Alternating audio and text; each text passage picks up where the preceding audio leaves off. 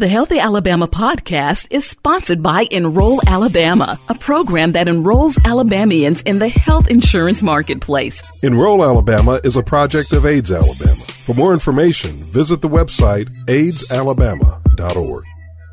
Welcome to another edition of the Healthy Alabama podcast, sponsored by Enroll Alabama, a project of AIDS Alabama, and produced in partnership with Praise 90.1 FM WJOU. I'm David Person, and I am glad to have with me in the studio. You know, I say that every episode. I'm always glad that people are with me in the studio, because otherwise it would just be me running my mouth. Instead, I get experts who come in and address issues. And I've got an expert here with me in the studio who has just opened a new business called the Legacy Center. Yes. And that's Shonda Crutcher. It is. Shonda, thank you for having me. Good to have you here. Mm-hmm. So the Legacy Center is a center that deals with aging issues, mm-hmm. right? Mm-hmm. And that's why I wanted to have you in today, because all of the data shows that we're living longer, mm-hmm. and with the length of life, I would say more challenges, right? Yes, definitely. Definitely. There was a study that recently came out subsequent to the U.S. Census Bureau numbers that shows that we will have more adults 65 and older by the year 2030 than we have children or adolescents 18 and under. And David, that will be the first time that has ever happened in U.S. history. And so not only is that 65 and older the fastest growing demographic mm-hmm. in our nation, but because of medical advances and technology, they're living longer. And so we're just having to face issues socially, medically, that we have not had to face in the volume that we're seeing before. And it gives us a tremendous opportunity. You know, the one thing that I just like to lead off with, just kind of maybe set the tone even of this dialogue, is that we really have to not look at aging as just disease and diagnoses, okay. because I know some pretty dynamic 80 and 90 and even centurions that are living life to the fullest. But it is that the volume has caused for us to definitely look at aging in a very comprehensive way.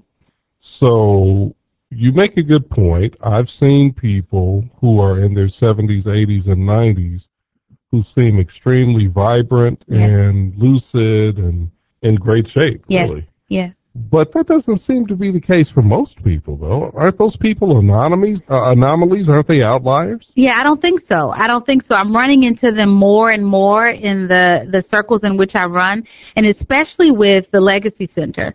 I mean, we're seeing people that are 80 years old and driving and some working to whatever degree that they can still work. Thelma Fuquay, a 94-year-old client that doesn't mind me sharing her story. She's a matriarch here in the community. Many may know her. But I was talking to Ms. Fuquay one day, and I said, you know, what is quality of life for you? And I wanted to say in this season, but I've learned to not front load my questions that way with the older adults that I encounter. I said, what is quality of life for you? And she said, Shonda, I want to live as long as I am living. And that is the norm. And so living may be with modification. Living may definitely mean more strategic supports. But I am finding that the bulk of older adults that I'm engaging in their 70s, 80s, and yes, even 90s, whether they have cognitive impairments or not, they have an internal desire to live life to the fullest. Some of them are sicker than others. Some of them may not be able to even tell you what they had for breakfast this morning, but you get them at a ballet bar with the right music, or you put on some Elvis Presley, or you reminisce a little bit about how they met their spouse, and you will see them come alive. And so that's what the Legacy Center is all about. I think that's what this message is all about right now, is just really realizing that an 80-year-old, a 90-year-old will tell you that they don't feel 80 or 90 on the inside, even if they're laying in a hospital bed. Yeah, they still... And I mean, even at my age, I'm 55, I look at myself in the mirror, mm-hmm. and even though I see that physically I'm not who I was 20, mm-hmm. 30 years ago, I think in a lot of ways in my head, mm-hmm. when I think about myself, I still see myself and think of myself as I was 20, 30 years ago. That's what you're talking about. Exactly. We've predicated the aging conversation, or we've limited it to being one about retirement communities and Social Security and Medicaid and nursing homes, when really what I hear seniors screaming, even those that need those resources, is see me as an individual first. I have a long life that I've lived, and I still want to be seen as that person.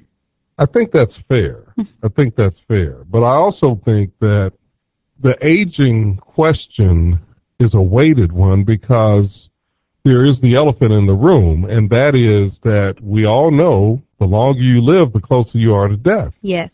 And then, of course, what we see as people age is, and I've got a mother who has dementia. I'm seeing it firsthand. I'm seeing the deterioration of mind and body. So we see those milestones along the way, and they are a reminder of the inevitable. Yes. How do we then shift the paradigm to, I'm grooving. Life is cool. Yeah. And it's, what does the young people say these days? I'm turned up or turned up. I'm turned up at 90 or whatever. I mean, I think it comes to a point where I've seen the seniors that have done it well, because just like we encounter people every day that are living their best life where they are, you have some seniors that are still choosing to live their best life. And I think those that I have tried to identify best practices and extract things that I can apply even in my own life or as I engage others, the one thing that I'm seeing to be consistent is that they are trying to figure out how to finish well. So best life may not be perfect life. Yes. Best life could be, I'm going to enjoy the things that I can enjoy, understanding that maybe physical limitations, if I have any, may not allow me to do all that I would want to do, but I'm going to do what I can. Yes, that's one part. The mind is definitely something that limits. Some seniors are not as sharp as they once was. Some are sharper, but some are not as sharp as they once was. We do have cognitive impairments that disproportionately affect Black and brown communities. We got to stop there. Yes, sir. When you say that, we got to stop there. What are those things? Yes. A lot of your physicians attribute it to diet and lifestyle, but there's vascular dementias, there's other forms of dementias, then there's Alzheimer's that can impair short-term memory. There's alcohol-induced dementia. So some things are lifestyle-driven. But whatever the case may be, when you look at the national trends and the numbers, African Americans are disproportionately affected by cognitive impairments. And so as we age. So we once called it senility, but cognitive impairments are not a normal symptom of aging. Well, what about this? What about it's just the byproduct of being Black in America and dealing with, 400 years of either slavery, which began in 1619. This is the 400th anniversary of, the time we're taping this podcast. It's the 400th anniversary of the arrival of the first slave in this hemisphere. And then the Emancipation Proclamation, which, if you really examine the history, is a little bit dubious, but nonetheless, let's take that for what it is. But then that's immediately followed by the Black Codes, the Ku Klux Klan, convict leasing, lynching, land theft, Jim Crow, which stretches into, literally stretches into the 60s, when many of us were born, like myself. And then, you're dealing with the residual effect of all of that. I mean, can't that be part of the problem? Most definitely. And I'll tell you what I have to ask myself on a daily basis. Now that we know that, now that we recognize that may all come into causing the situation to be what it is, David, so what now? We can't just accept it as what it is and not be even the more deliberate about our population not being the last to get the information that are going to help them. And most importantly, even or just as important, the generations to come behind them, because we are burying legacy. There are Black and brown families and white ones too that I deal with on a regular basis that once an individual gets a cognitive impairment, whether it's genetic or whether it's environmental. Once they get a cognitive impairment, the ability to reconcile anything is now diminished. Mm-hmm.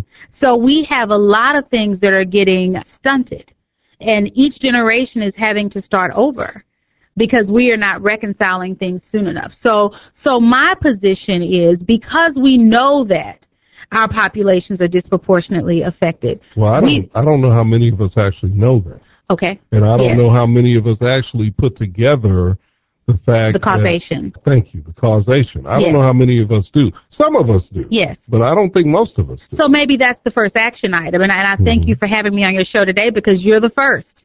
You are the first to say, let's sit down and have this dialogue. I think we need to have more of these type conversations. And so maybe that's the first action item. But I think there needs to be more of this and more of this out there. Sure. And I agree with you that it can't just stop there. Yes. You know, we can't just say, okay, this is the history, this is the causation, and that's that. No, we've got to also think about, and what do we do? And what do we do now? Yeah. What do we do now? And I think one of the things that we do now is not wait until 60s and 70s or 80s to start having a conversation about what if. The conversation about aging needs to happen right where you are. So if that is 30, the time to start talking about the aging years of either you or your parents or your grandparents is right now. I'm 45. I have a will. I have an advance directive. I have burial plots. I have had dialogue with my family members about if something happens to me, even in this place. But I've also engaged conversation with my parents about how they define quality of life, because I see the worst case scenarios that could be managed better with just a little bit of conversation. Let's linger here just for a little bit more. As you were talking, a thought crossed my mind. You know, we're talking about the mental and emotional well-being of our seniors here. And I've come to realize that a lot of our seniors, or at least this is what I suspect, let me say that, I don't know if I can prove this, but I certainly sense this, that a lot of our seniors are carrying real baggage, you know. And I think about, and I'm just going to be very transparent here, I'm thinking about my father, for example. My father and one of his brothers did not speak to each other for 30 or 40 years. My father, I know, had some very real, some very strong feelings of hurt and betrayal toward my grandmother, his mother, because of things that happened in his childhood. And I can't help but think that those family dynamics were part of what created the environment in his body that allowed for cancer to fester. Make sense? Yeah, I think stress does come into play, and whether that's relational stress or just the stress to provide for a family, economic stressors, environmental stressors.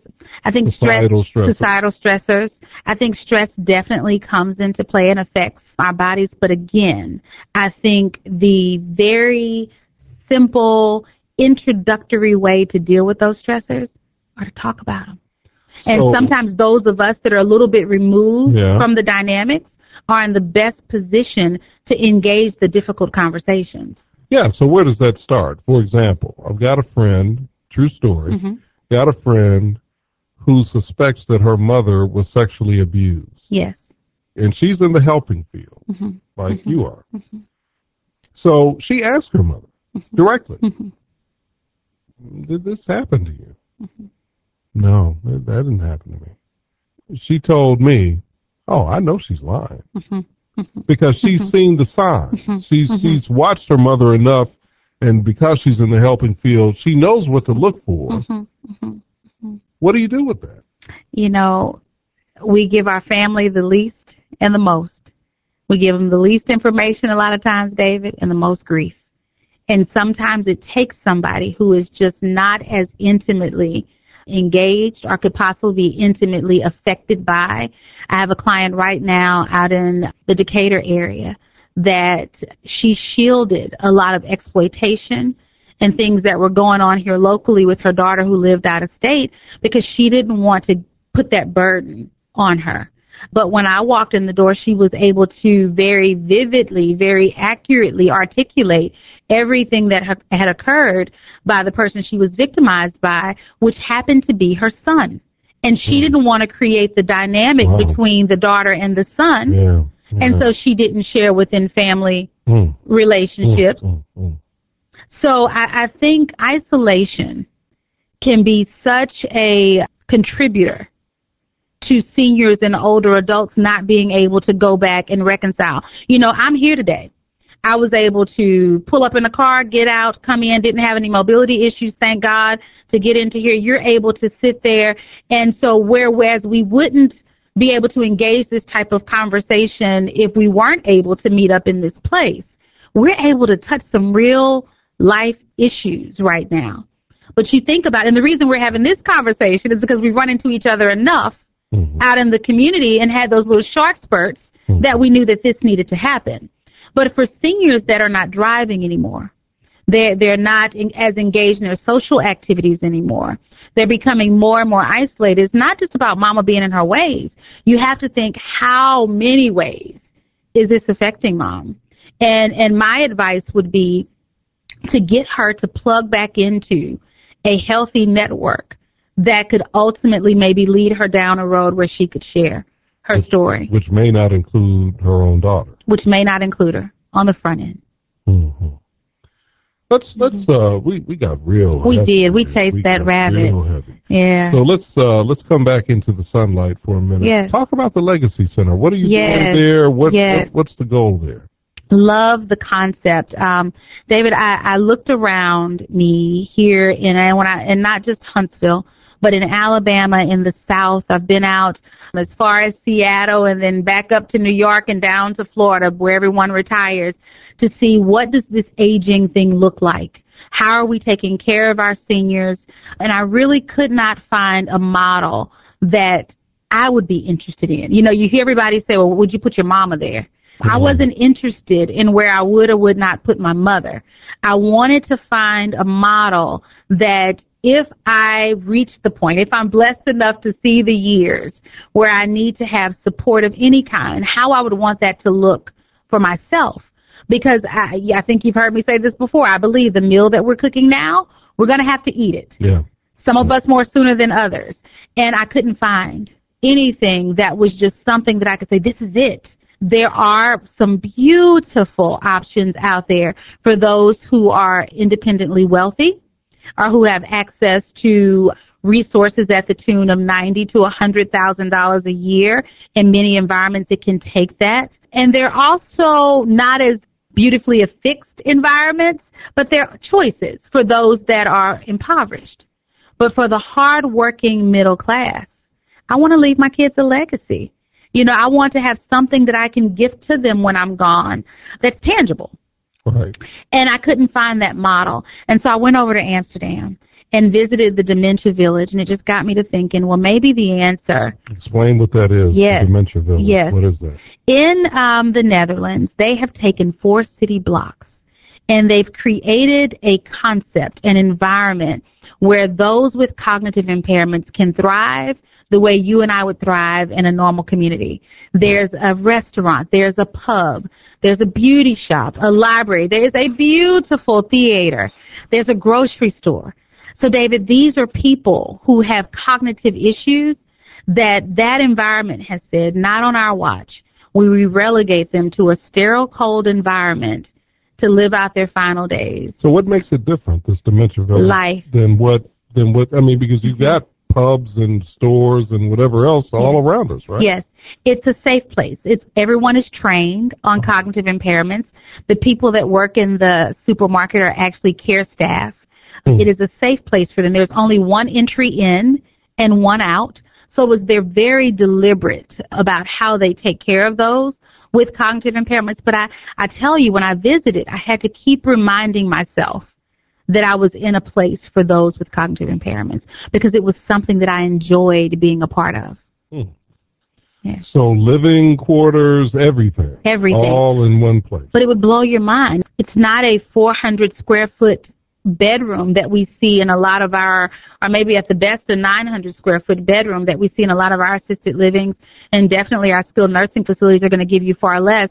They're apartments, and they look like they call it lifestyle living. So, as someone who's been a radio personality, very engaged in community, your home would look much different, and the people that lived with you would look much different than maybe the homemaker who was really into culture and art. It just may look a little different. And that's how they set up their community. And that wasn't the end all be all, because I knew it had to be something custom for here, but I knew that lifestyle had to be at the foundation.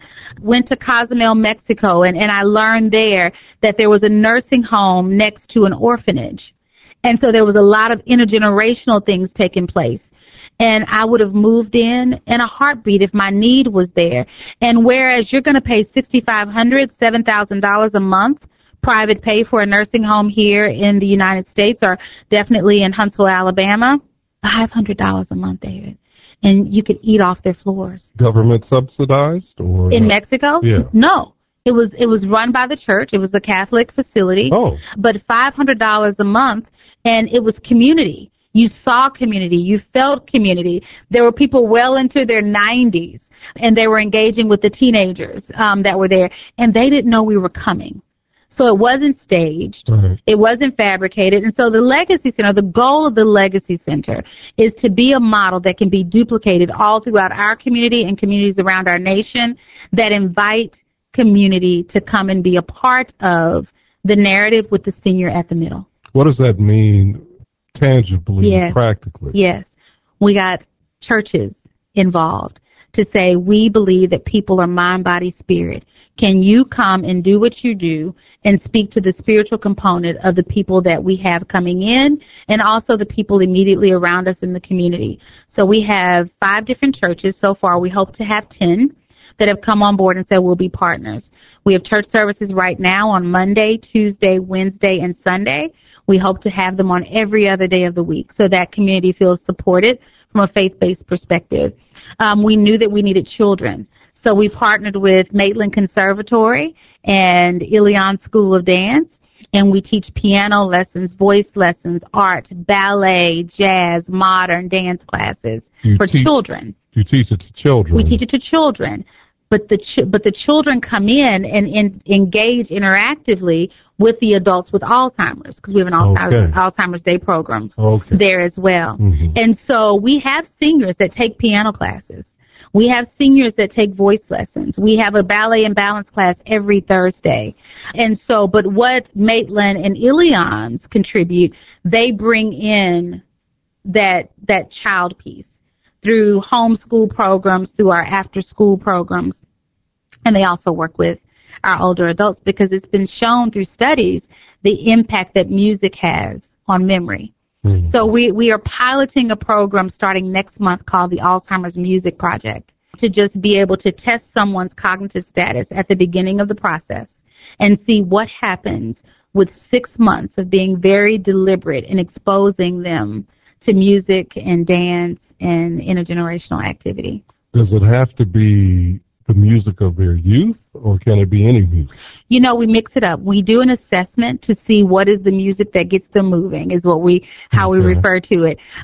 The pendulum has kind of swung. We've been really shocked that our little gray-haired ladies tend to they like rap music, David. And I'm not talking about black and brown ladies. The others, they like the rhythm of it. Okay. They like the rhythm of it. And so we can find the right music with that beat and that rhythm. They like it. We sample different things with them. They also love Elvis. They love the Gaithers. And that's what I would assume. Yes. That they love Elvis and the Gaithers. But they also. That KRS-One. Common is they kind of like Common. Yeah, they like Common. They like Common. Okay. Yes. They like his music. They like his music. Okay. Yeah, they like his music. They like his music. And so we've just been testing a few things, and it's all a little bit of trial and error, but that's what life is. Mm-hmm. And that shouldn't stop when someone has a cognitive impairment or they turn 8. We come with a lifetime warranty, and we should be helping people to walk that out until they're done. What does that mean, we come with a lifetime warranty? what I mean when I say that is that as long as we're here, we deserve to have every opportunity possible to live life at the fullest and have the highest quality of life possible where we are. It's in Scripture. It's in the Constitution. It should be a part of our cultures of community and caring communities, livable communities is what AARP calls it. But we should be committed to not just putting people in different environments that can meet their needs, but being communities that sit back and say, what if? What if this person could laugh a little more? What if this person could tap back into something that they did back when and add value? What if they could teach me something? I ask myself every day I walk in, I'm like, what if one of these clients that have Alzheimer's, that have limited mobility, David, what if they could teach me something? Mm-hmm. Two quick questions for you before we get out of here. Question one is, I know the Legacy Center is faith-based. You're a minister. Your father's a minister. What about the person who doesn't have faith or whose faith is not of the Christian variety? Yeah. When we say we're faith-based, it is not about pushing any particular religion or theology. What that means to us at the core is a mandate to love God and love people. That's individualized. That is what fuels our motivation to do what we do. I have clients who are agnostic. I have clients who are atheists. I have clients who are of the Christian faith, and I have clients who we just don't know. Spirituality for some may be gardening. Spirituality for some may be chanting. We try to get in and figure out where they are and how we can best assist them in being their best selves. That's not about pushing a particular theology. It's about being who we say we are. Okay. Yeah. My final question is this. You've got a center that's dedicated to addressing the issue of aging. You've been in this field, geriatrics, for over 25 years. Yeah, I was going to say it's been a long time. Yeah. What have you concluded in terms of how you, as somebody who's an expert and who's dedicated your life to this, what have you concluded about how you plan to age and want to age, and what techniques you're going to use to try to age in such a way that you're living life to its fullest? Yeah. That is evolving for me daily, David. You know, I told you I just got back this morning from a diversity summit up in Detroit. And so answering that question today may be a little bit different than it was a couple of days ago. But today, it is being a lifetime learner, making sure that I'm committed to always evolving and growing, making sure that I'm surrounding myself with people who don't necessarily look like me, think like me, believe like me, and allowing my mind to stay stimulated. And as intellectuals, we can be very reflective beings and constantly looking back to try to understand, or focused on the future so that we can be better, do better. Today, I think aging well for me is being more present in the moment, loving who's in front of me, being careful about what I eat that's right in front of me. I'm not projecting a diet that's going to last 2 months or even 2 years, but making the right decisions in the moment. Parking at the parking space that's a little bit further out so I can get my steps in that moment. I think when we make it too complicated, we make it easy for people to listen to a podcast like this and to turn it off when it's done and to get back about the business of doing nothing. So my biggest advice is aging well is what you do right where you are. That's a good note to end on. Strong words, strong advice from Shonda Crutcher, the founder of the Legacy Center, and someone whose life, as I've known you, has been really committed, I think, very demonstrably committed to aging and serving those who are aging. Thank you. Thank you so much for joining us. Hope you'll have us back. Oh, absolutely. You're always welcome on the Healthy Alabama podcast. The Healthy Alabama podcast is sponsored by Enroll Alabama, a project of AIDS Alabama. It's produced in partnership with WJOU 90.1 FM here in Huntsville, Alabama, on the beautiful campus of Oakwood University. Our theme music was produced by my man DJ Bailey, as they say on the ones and twos. He created that that pulsating. We were talking earlier about music, right? So that pulsating music that you hear in the background right now. I'm David Person, host and producer. Until next time, be healthy.